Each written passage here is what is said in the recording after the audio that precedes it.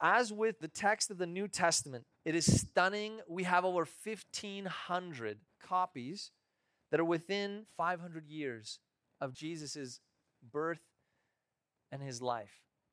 We have several copies of the partial text which are only a generation removed from Jesus.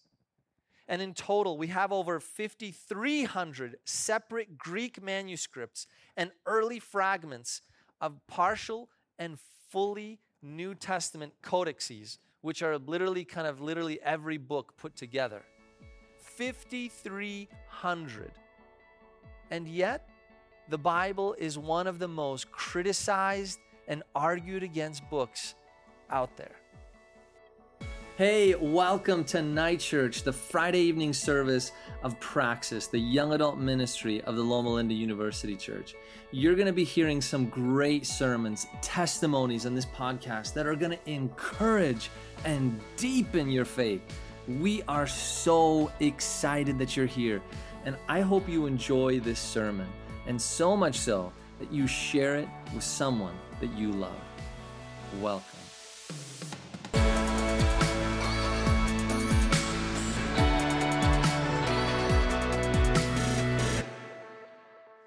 Welcome everyone to Night Church. I am so glad that you're here. My name is Philip. I'm one of the pastors here at the University Church, and I am blessed that I get to work with young adults.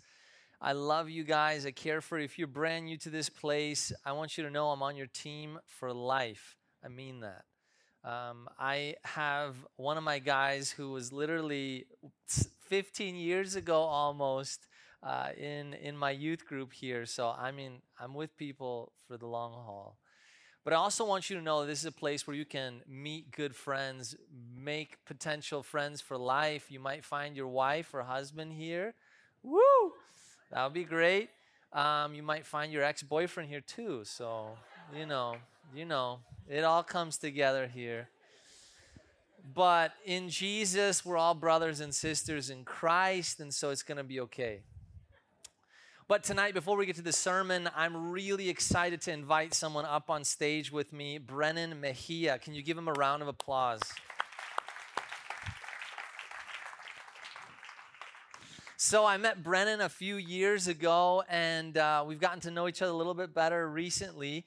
And Brennan is someone who is part of this community, and you don't even know it. So I'm really excited, Brennan, that you're here. I'm so stoked that we can have just a little chat together and kind of share a testimony experience interview. And so, Brennan, tell us just first off, how are you connected to this community? Yeah, so thank you for having me here, first of all. My dad sings in the choir. I grew up in this church. I was born in Redlands, grew up in Marietta, moved back to Redlands after I got married. And yeah, thanks, Coming on 7 years, I know, right? Amen. I know, I don't look that old, right? I know, thanks. Yeah. Awesome. So Brennan just tells us now, okay, so he grew up in this church. His dad still sings in the choir. I just saw him just the other day. Brennan's a local here, but also Brennan does something very unique professionally. So Brennan, what do you do? I'm still trying to figure it out. So I'm an actor and a stuntman. I started off as a circus performer in the Great All-American Youth Circus in Redlands. I performed professionally at corporate events, San Diego Zoo, and then I've gone on, probably best known for Power Rangers. I was a Red Ranger in one of the seasons. They do a new cast every 2 years. So you may not have seen me as a Red Ranger, but there's 50 of us now. So, yeah. That's awesome. So now Brennan is one of our very own, but he chose a career in which God really kind of called you to it. You said I didn't choose it. No, yeah, tell us a little bit about that. So when we were talking, I was just like, wow, you felt so compelled to go into this space. Now, conventionally, many of us think of Hollywood. Wow, that is the enemy. That's evil, And it feels that way sometimes. So tell us a little bit about that. Yeah, I was never a theater kid. I wasn't watching TV and one day I want to be like them. I still can't tell you the top 10 most famous people. I know The Rock and Tom Hanks, and that's really it. But from circus, that's where my love for performing came from. I like physicality. I have a degree in kinesiology. I meant to go into physical therapy, but every time I tried to quit acting, I got pulled back in by the grace of God. I still try to quit every once in a while, and I just keep not getting to, in a sense. Acting forces you to be very faith-based more than a conventional job. There's no consistency. Literally, I get hired knowing at the end of the week my contract is done, and I don't know when I'm working again. Wow. And that's like just my life. Wow. Thankfully, my wife has a consistent job, but... Amen, you women out there. You don't even know how great you are. So now, Brennan, when we were talking, you expressed just that your line of work is so different. And when you said what you said, I was like, well, how different is it? I mean, come on. And then you painted a picture for me. I mean, no one out here for a job is paid to potentially be asked to be in an intimate portrayal with someone, right? I don't know how many of you are asked to do that regularly in your work. As a pastor, I'm never asked to do that, okay? So how does that work when you think about, in essence, being a believer, being a young Adventist guy, and being placed in potentially very challenging, tense spaces? Yeah. You're married, and potentially, you know, there might be circumstances of someone might call compromise, whether it's on set or off set. Oh, definitely. It is still a battle depending on the job. I have turned down jobs in the past for asking too much of things that I felt for me and my wife, we pray about every job individually. We always say audition for it, but if they're offering you the job, then we're going to talk about it. Wow. Then we need to lay it down. Then we need to really get deep with it.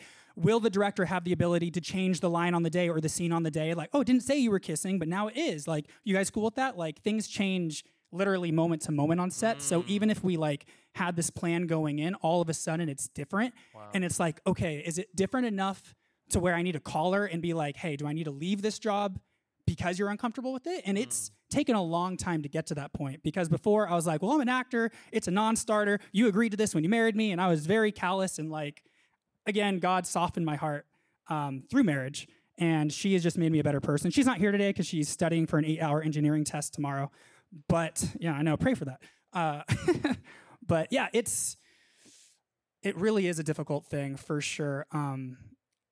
Again, I can't say there's like a specific, like if you're a Christian, you can never show any romance in a movie or something, because obviously like there are other Christians who have to play, or they don't have to, but you know, the job, it's very hard not to. Like Chris Pratt is a Christian. He plays roles where he has a love interest a lot of the time. So I say it's between what God has put on my heart and my wife. And if my wife isn't okay with it, then I don't take the job. That's really what it's come down to at this point. So she's my litmus test with it. I like that.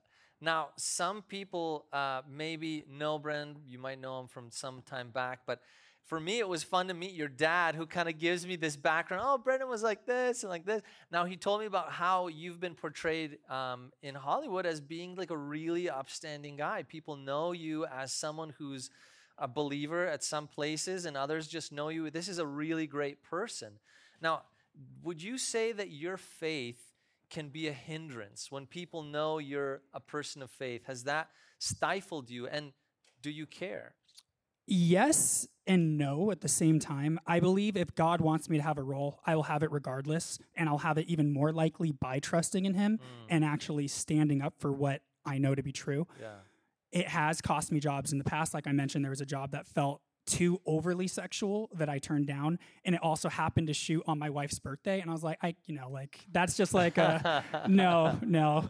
So, but like it was a big movie, had big names in it, and like again, as a career move, it seemed dumb in a secular way to turn it down, but in a faith way, yeah. I mean, because are you familiar with like what a casting couch is? Have you heard that term before? No. Okay, well you shouldn't. So it's old Hollywood. They hire someone they're attracted to, and if you do certain, like they hit on you essentially. Casting sometimes can, and it's less prevalent now, but it's still a thing, and it's happened where it's like, hey, kind of like if you go on this date with me, there's a job potential kind of feeling. So that is a thing. It's been years since that's happened to me. That was before I was married. I did not go on the date, but it's thanks. I know. Yeah. So it's as different as acting is, all of us have our own battlefields Yeah. in life. It's not like mine is necessarily harder. It's more unique. It's harder to find people to discuss the problems I have who are people of faith, because a lot of my friends in Hollywood are not people of faith. And I don't want to not be their friends because I may be the only person connected to Christ that they ever talk to. Wow. And Wow. I've had people tell me, because like I post on social media, Bible verses or whatever about my faith, and they have asked me questions. It's opened doors, and they told me they were saved because of the things I posted that I thought, no one would look at, or just like swipe past it really quickly. And like, you don't know the impact you have on people in anything you do, and everything you do, someone is taking note of it, whether you realize it or not. Wow. Wow. Wow. What I'm hearing from you is it is worth it to be authentically who God created you to be. And it's also worth it to not be ashamed of your faith, no matter where you are in any public space. Yeah, kind of any last word that you would tell everyone here? Yeah, I mean, honestly, no matter what you're going through, like if it feels like compromise is the right decision, it's not ever. I mean, regardless of the career field you're going in, whether you're fighting fake monsters on a Power Ranger show in New Zealand, or you're studying for an exam and you could cheat because it's online or something because of COVID or whatever, like God knows, even if whoever it is wouldn't know. Like there have been times where I've been on sets and it felt like the women that I was, being their significant other, had I been a different person, would have allowed things to happen that my wife would have never. Like there's always some way you can compromise, but it's not just in acting. Like that happens to people all the time. And it's, we all, no temptation has overtaken you except such as is common to man, but God is faithful, who will not allow you to be tempted beyond what you were able. So that, like, certain Bible verses always come back to mind. Proverbs 3:5, trust in the Lord with all your heart and lean not on your own understanding. In all your ways acknowledge him and he shall direct your paths. Because I never know where my path is going. I have no idea. Like literally I wake up and I'm like, what am I doing today? And like I'll get a call like, hey, are you available to work on blah, blah, blah job? You got to go COVID test in LA like right now, which they do. Like right now we have to COVID test 3 times a week on set and drive all the way to LA. You can't COVID test up here for some reason. I don't understand it. But it's just what they do. Man. But it's like it's like Peter, not being called to walk on water as long as you keep looking at God or Jesus. It's boat to boat. Like I feel like God will call me to like one area, and then like I'll be there for like a month or two, and he's like, all right, time to walk on water again. Keep looking at me. Now walk over here. And it's a continuous ebb and flow. And the moment I stop looking at him and I try to rationalize it my own way is when I start sinking, and when I start getting anxiety, and when I start feeling like I should quit or whatever. So, what I really admired last time when we talked and had lunch, you really, and you're portraying this again, it's just this sense of, Philip, I really wanted to quit. I mean, he literally told me multiple times, I wanted to quit, and I prayed eagerly that God would reveal, like, okay, here's another door, and that God kept that on you. And it seems as though what you're just sharing with us now is like, hey, listen, whatever dream God puts in your life, whatever hope he plants in you, stay faithful to that, as opposed to just wandering for the next easy door to open. Be faithful wherever it is. He might call you to be a Daniel in Babylon. He might call you to be Esther. Truly, you don't know what God calls you to do, but he will be faithful to always direct you, even if it's in Hollywood. Yeah, like you were mentioning, the last time I was about to quit was mid-June, and I was like, okay, God, I'm getting older. If I want to have kids, I want to have a consistent job where, I can provide, or you're ultimately providing. But that was my mindset because I wasn't trusting him. I was like looking at it as the man of the house. I need to have, A, B, and C set before a kid or whatever. And so I prayed about it. I'm like, if I don't book a job by the end of June, I'm quitting. And I know you're a big God. And if you want me to stay here, I want a job that is union, that is a lead role, and I'm not a stuntman, because I also do stunt work. And I want it by the end of this month. I'm going to fast. I took a week off from the gym, which is really hard for me, so I fasted from that too. And literally, at the end of the week, I got a call from a Canadian agent that I haven't talked to in over a year. And she's like, hey, I know I don't represent you anymore, but there's this movie. They're looking for a Latino guy who's about 30. And I told him, you're the guy. I need you to audition, do a great job, and it's due like tomorrow. So I immediately read 100 and something page script. I memorized the scene, which was like 5 pages, got coaching online in the morning, and I booked it. And in this movie, it's Bruce Willis, Michael Rooker, Tom Cavanaugh, really big names. And again, I was like, as thankful as I was like, but I was really ready to quit. Like, I kind of want to, but again, like, Man. if God, it's not that I don't like acting, but it's all the things we're talking about Yeah. in Hollywood. Yeah. And knowing that they need to be in contact with God, though, because they don't, you guys get to commune with each other. They don't have that. They commune and they compete and they put on a false facade. Not everyone, of course, and even people in church can do that too. But Yeah. by and large, there's so much insecurity because they are judged so much superficially, Yeah. and they're told to their face that they're not good because they weren't tall enough or pretty enough or whatever, or skinny enough. And it really does a number on you mentally, psychologically. At the end of the day, they just want to be loved typically, Yeah. but they're going after love the wrong way or Wow. through the wrong people Wow. instead Wow. of God. It's a Wow. God-shaped hole and only God can fill it. And oftentimes on set, people will tell me, like, there's just something different about you. Like, why don't you drink? Why don't you party? Why don't you blah, blah, blah? And so my whole thing is like preaching the gospel through action. I don't go up to them and be like, hey, here's my Bible. Can I read it to you? Like, it's just me being authentic and knowing, like, when I open a door for a girl, like, I'm not hitting on her. I'm just Being nice. Yeah. And so like they start seeing that and they start asking, they want to know what in me stays so consistently calm most of the time. And it's when I'm in connection with God. And when I deviate from that, that's when I start looking like them. And if I'm looking like them, something's wrong because we should stand out. Something should be different about us. Yeah. Brennan, thank you so much. That's awesome. Really appreciate it. Thanks for having me.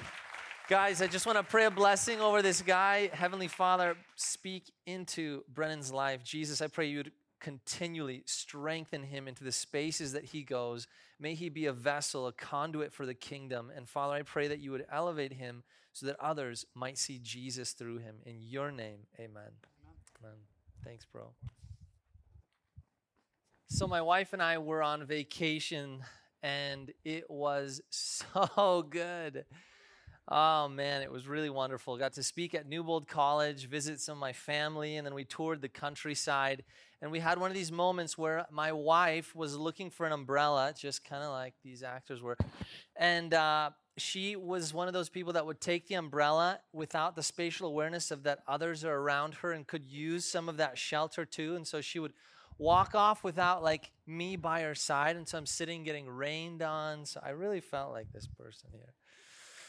But sometimes when we talk about vacation, I think some of us have also taken a vacation from the Bible. That was a smooth transition, huh? Yeah. I try. I just got a new Bible too. I love it. It's actually a leather Bible. I usually get those really cheap Bibles that kind of like start crackling, and then I'm like, man, what am I going to do with this? But you see, it doesn't matter actually how beautiful your Bible is. It doesn't matter how incredibly expensive it might be. If it simply finds itself on the shelf and it becomes simply a marker of your Christianity award that you have a Bible, what good is it? If it simply is there just to collect dust, then why don't we just start ripping pages out of it? Don't really need it because you don't really use it, right? Is it that big of a deal? Maybe, why don't I just start chewing on a few pieces here? I could do that.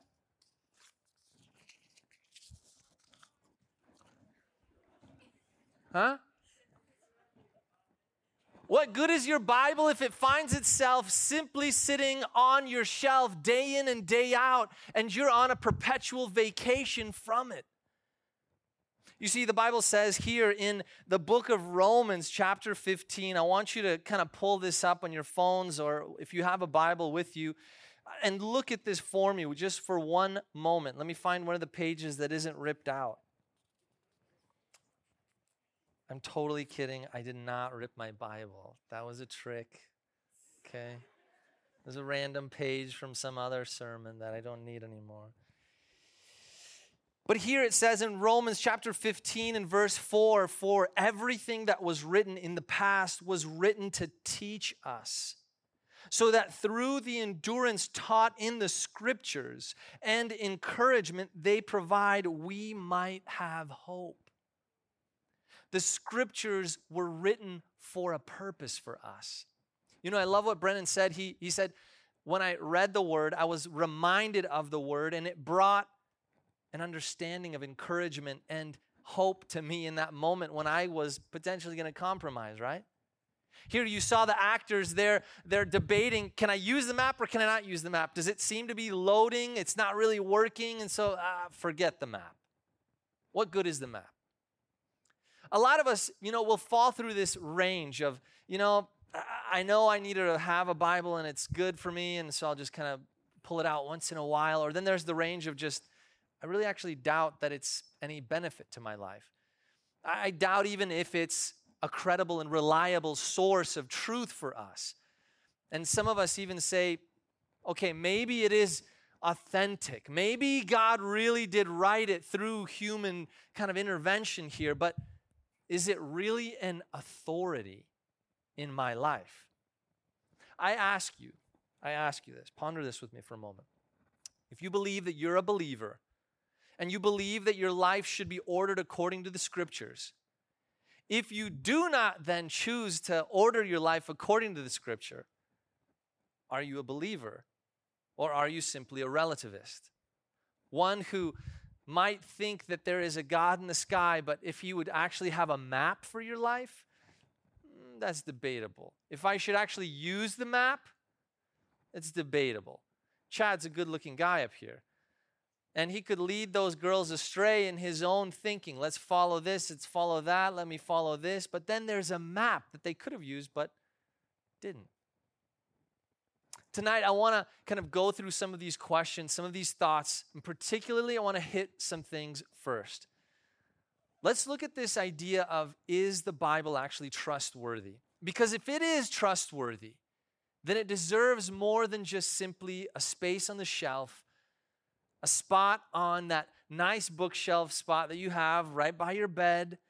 It deserves more than just simply the token, let me pull it out, it's Sabbath.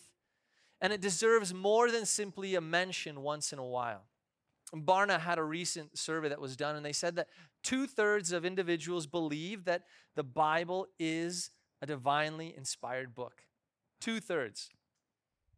So if it is that, let's look and see if it truly is that. I want to start with some criticism. Can we do that for a moment? Newsweek magazine, the magazine that many of us never read but is quoted from sermons, it showed this one interesting article. It was called Rethinking the Resurrection, and it cited a German New Testament scholar, Gerd Luhmann. And he said this: Jesus' bodily resurrection is an empty formula that must be rejected by anyone holding a scientific worldview. The author then of the article, he goes on to say that Jesus' body most likely rotted away in the tomb. And then he ends with, Happy Easter. Wow. Wow.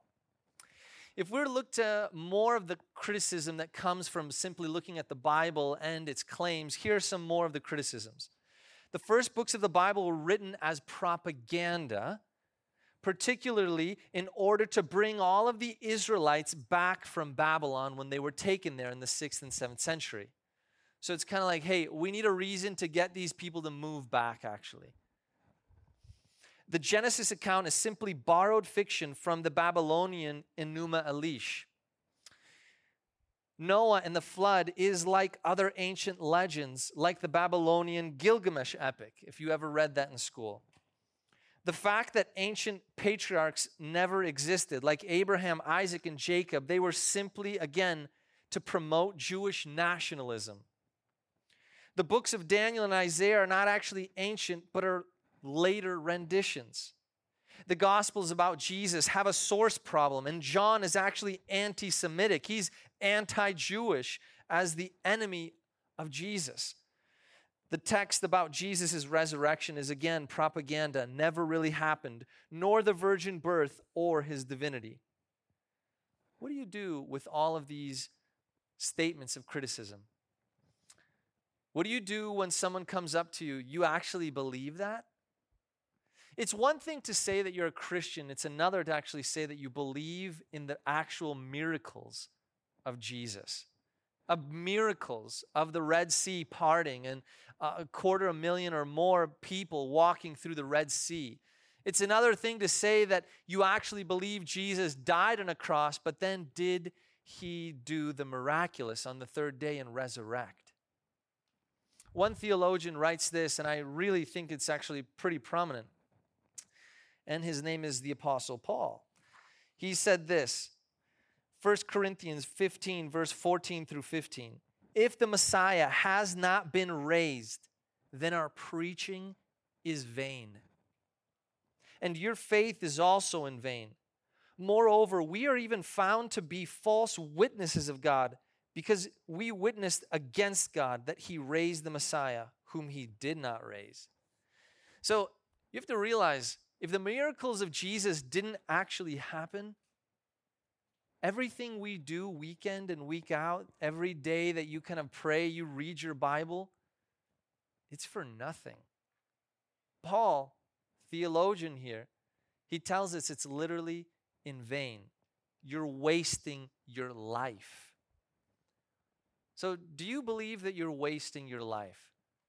And have you built your reasoning on solid facts? Or simply it's based on the fact that, well, mom and dad kind of told me to go to church. I've gone to church all my life. And here I am. I hear the pastor out every weekend. But do you know that when someone challenges your faith, that you know it's based on solid evidence? Is it simply that we're walking into faith when we have to say, yeah, the miracles happened. Yeah, the Bible's real. But do you know how to tell someone?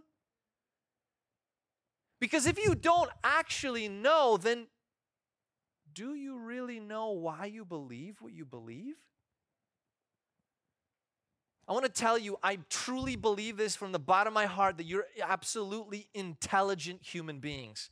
I believe young adults will change the world and are changing the world. I believe that some of you in this room are doing amazing things, but I believe that most of us are lazy.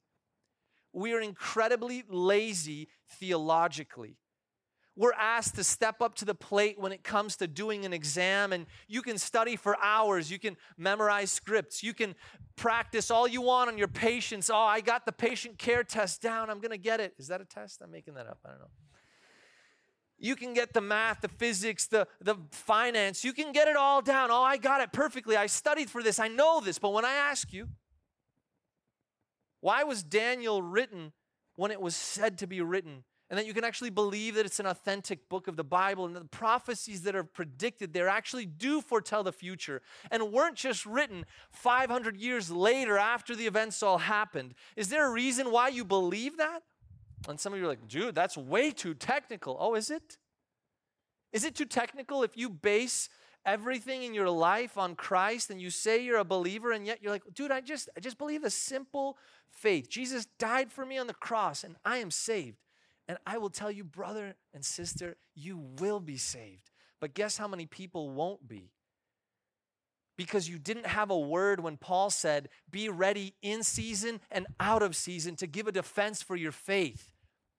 And so I tell you now, it's time we stand up from the lazy chair, the lazy boy and girl. Is there a girl, lazy girl? No, it's not a lazy girl. I don't even have one of those. I don't even know how to use that.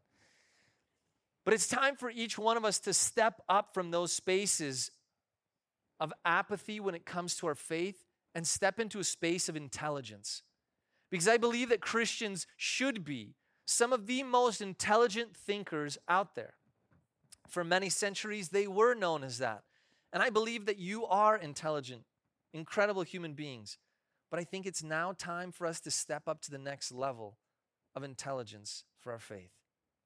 And so I want to give you a few reasons why I believe that the Bible is a credible source of reliability as a map and guide for your life. So here, check this out. There's something that's called textual criticism. It's the study of comparing text from ancient sources. It's, for instance, like this. I have this Bible. It was literally published in 2021. But if I want to prove that what's written in this Bible is actually valid, I have to go back and collect every found source of the Bible throughout the centuries. And then I have to compare them, one from the other. Did they mess up? Because that's the argument. Most of the time it's, oh, dude, you can't believe the Bible. Are you kidding me? This is what's always said. You can't trust the Bible. Every time someone wrote it, they made mistakes, they added stuff, they changed things.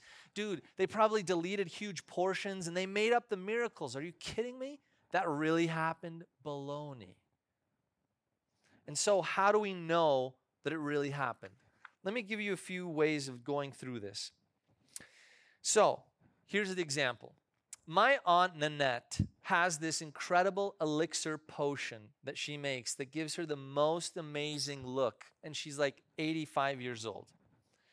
And she concocts this thing and she puts on the cream every night. She gave my mom the recipe.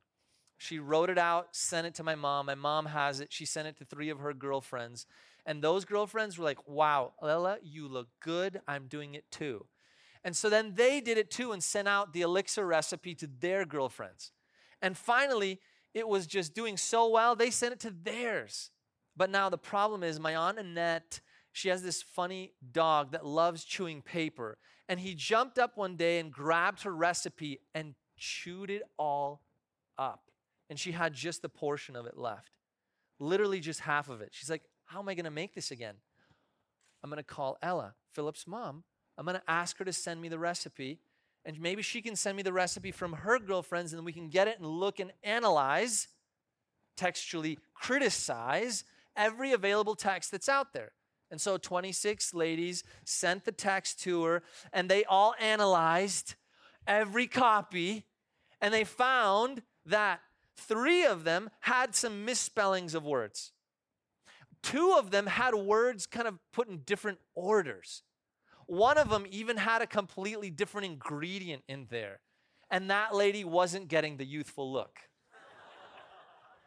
But when she got all of the recipes, she could do what? Remake her original. Because she found that there were just a few misspellings. Those could be easily corrected. The words that were switched over, she easily understood what to do with that. And the one that threw in that random item, she just threw it out because it obviously didn't work. And so that's the same thing that happens when critical scholars will analyze Scripture for its authenticity. They will take copies that were written hundreds of years ago, looking at other copies that are removed from them by hundreds of years. And they compare the original sources.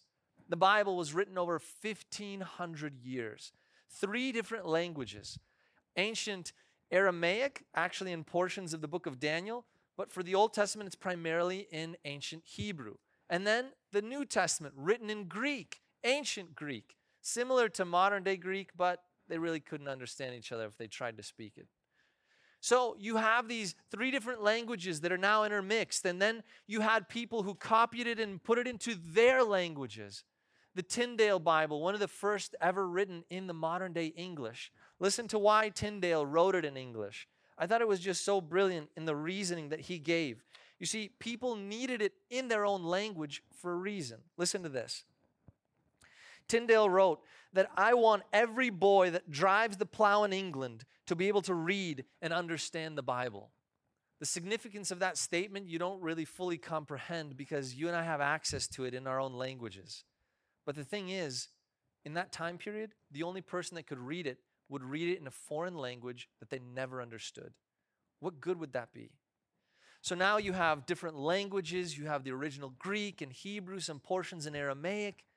And these scholars literally gather all the texts and they will begin analyzing them. But now, that's great. So they're going to analyze the text. They'll collect all the copies they can. But how do you know it's authentic?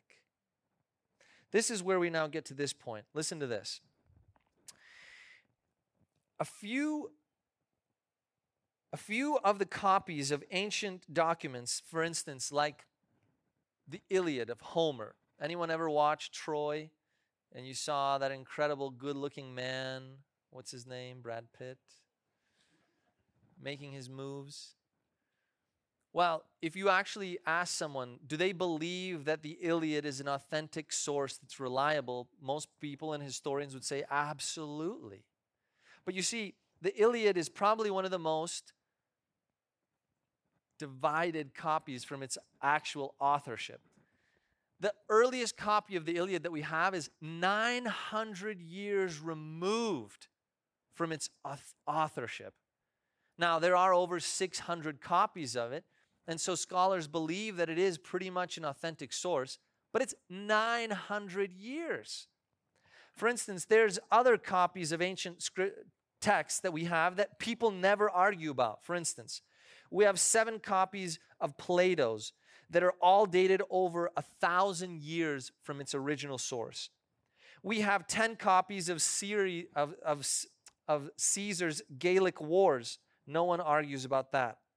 We have Tacitus's Annals of Imperial Rome, one of which is the chief historical sources for the Roman world of the New Testament times. Yet, surprisingly, that one survives only in partial form in 2 manuscripts all the way from the Middle Ages, meaning there's almost over 1,600 years from it. And yet, no one argues that it's true. Now let's talk about the Bible. How many sources of the Bible do we have? And how many are close to the authorship? Listen to this. As with the text of the New Testament, it is stunning. We have over 1,500 copies that are within 500 years of Jesus' lineage. And I should say, Jesus' birth and his life. We have several copies of the partial text which are only a generation removed from Jesus. And in total, we have over 5,300 separate Greek manuscripts and early fragments of partial and fully New Testament codices, which are literally every book put together. 5,300. And yet, the Bible is one of the most criticized and argued against books out there. Now, the question you and I have to ask ourselves is why? Why is it that people do not want to have the Bible to be an authentic, reliable source of truth for you and for me? Why?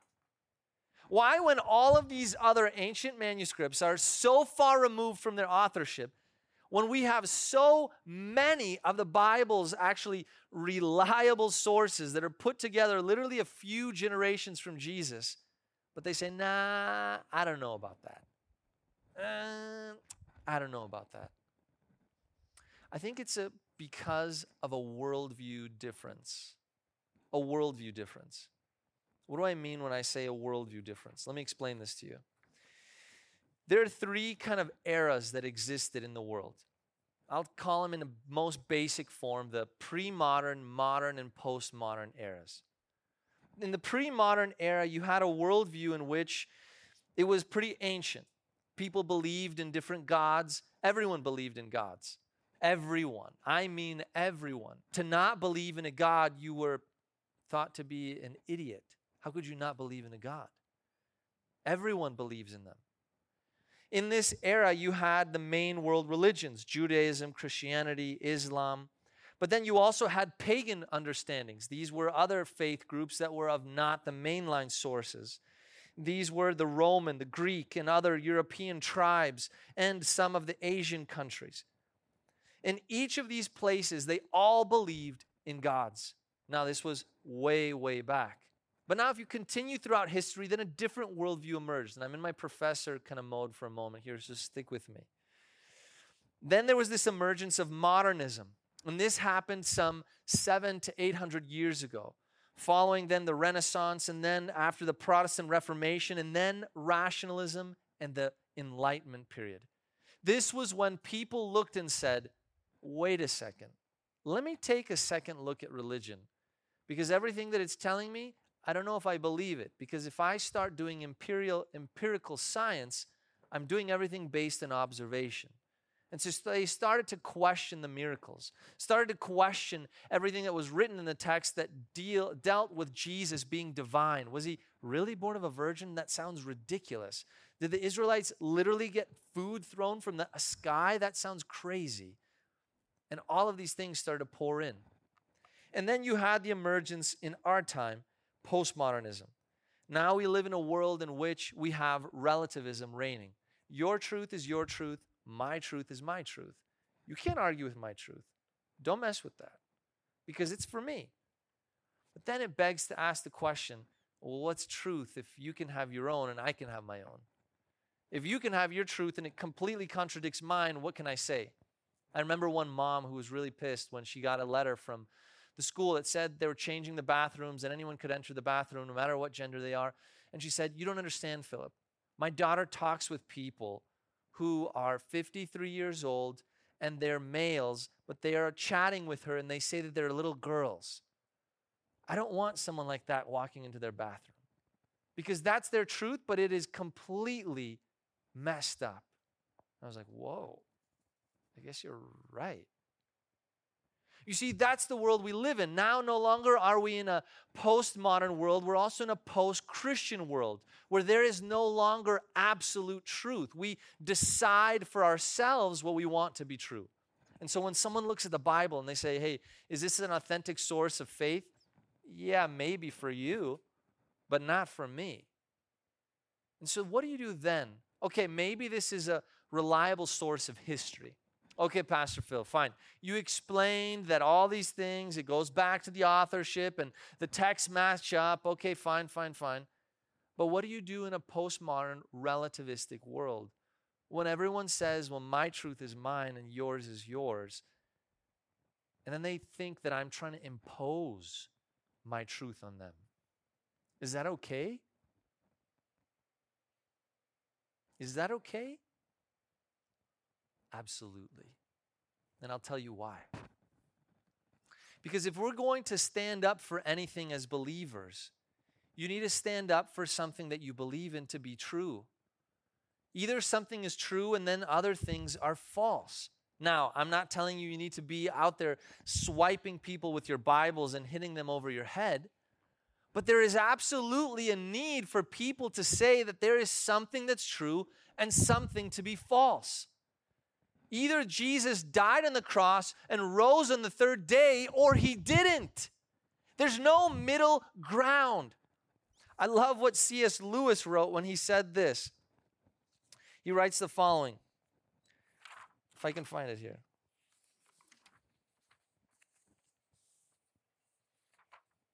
No, I can't find it. Oh, here we go. Christianity, if false, is of no importance. And if true, it is of infinite importance.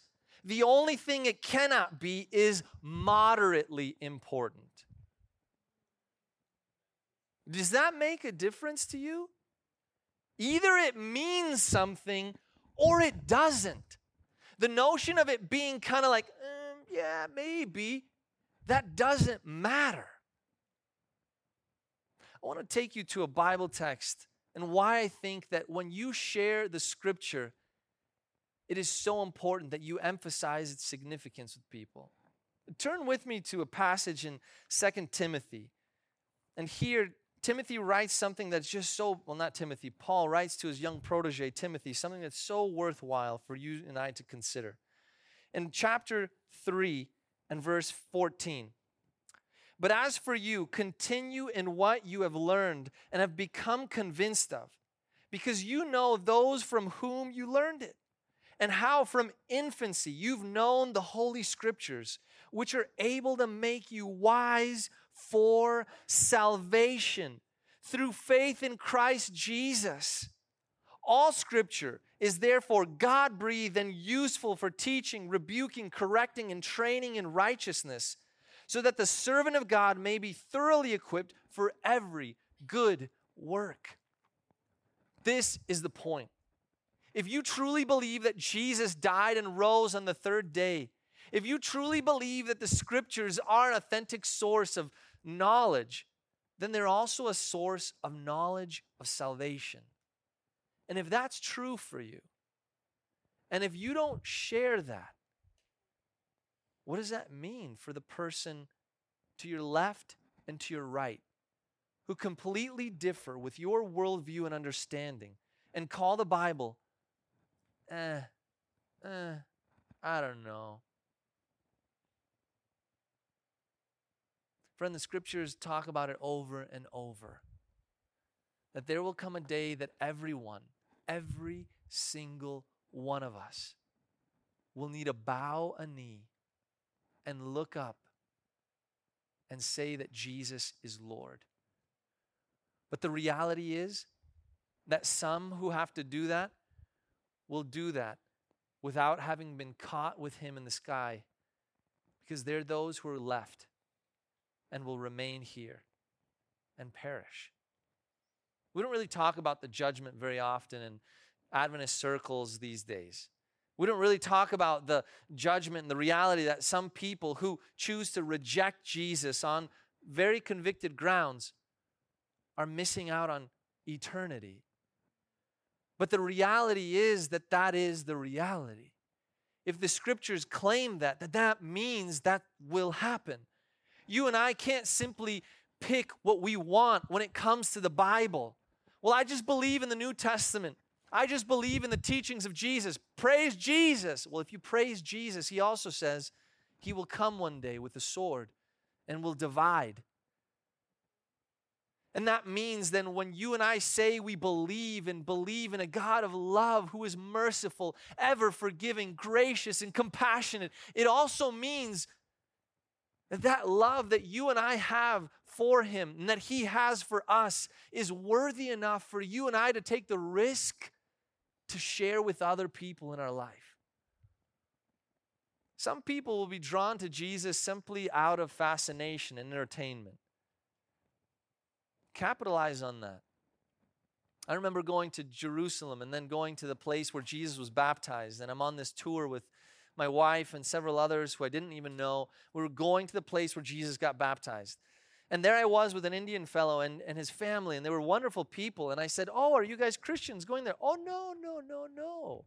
We just thought it would be interesting." And they bought literally white robes because they were going to get baptized in the water because they thought it was almost a kind of an attraction. "Oh, this is what you guys do, right?" And I wanted to just give them a little Bible study and say, "Do you believe in Jesus? Because we will do the real thing, brother. I'm a pastor. I'm ordained to do this." But whatever place and space that you're in with friends and colleagues and family members, this is a space in which we have to capitalize on we personally submit to the gospel. But then secondly, we got to spend time with the gospel, Jesus in the map, in the place of your ordained order. Hey, it is called for you and me to spend time with our Maker. And it isn't a sense of guilt that I'm trying to give anyone. Because listen, my wife gives me guilt for not spending time and quality time with her sometimes. I'm like, "Dude, you're always gone in the hospital and you're working and now I have to do this." And there's this sense of guilt that I have. But it's only because I yearn to also spend time with her. And so when people talk about, "Oh man, I feel so guilty not reading the Bible," it doesn't come from a space of negativity, but rather it's like your heart is yearning to be with him as well. Use that conviction. Use that conviction and just pray, "God, I'm struggling to spend time with you. I'm struggling to be in the Word with you. God, I'm struggling, Jesus, but I want to commune. Let's spend time together." And it can be in those moments that guilt, that conviction can beckon you to a new beginning with him. But then lastly, there has to be the conviction. If this is a reliable source, if it is the authority of Jesus in your life, then it's also not only you submit, not also do you spend time with him, but then also you have to share about him. It's the necessity of the believer. Sometimes the opportunity will come really openly. Other times really in strange ways, or maybe it's just simply how you're living your life. I remember one time being in Hawaii and we're jumping off this rock, and I've shared this story before. And I'm climbing up on this rock, and it's pretty high, and there are people that are up there, and they're like scared, and they're holding onto the rock, and I don't know if I can go up further. I don't know. This is weird. And then I'm all the way up there finally, and there's this one girl. She's just freaked out. And she's like, "I don't know if I can do this." I was like, "You can do it. I believe in you." I'm kind of giving her that, you can do it speech. And then I just got this tinge of apostle evangelist moment. And I said, "Sister, have you put your life in Jesus' hands yet?" I said, "If you haven't, do that now because you don't know what'll happen at the bottom." And so I jumped off and I said, just pray about it. And I never saw her again. But I might see her in heaven. Friends, I want you to be such passionate evangelists for the gospel, whether it's in a weird way like I did or in other ways. I want you to be those kind of people that take the gospel seriously. There is no maybe mediocre level.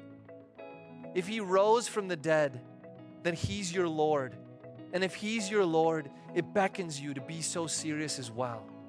Salvation is at stake. Take him seriously. Hey, thank you so much for joining us for the Night Church podcast.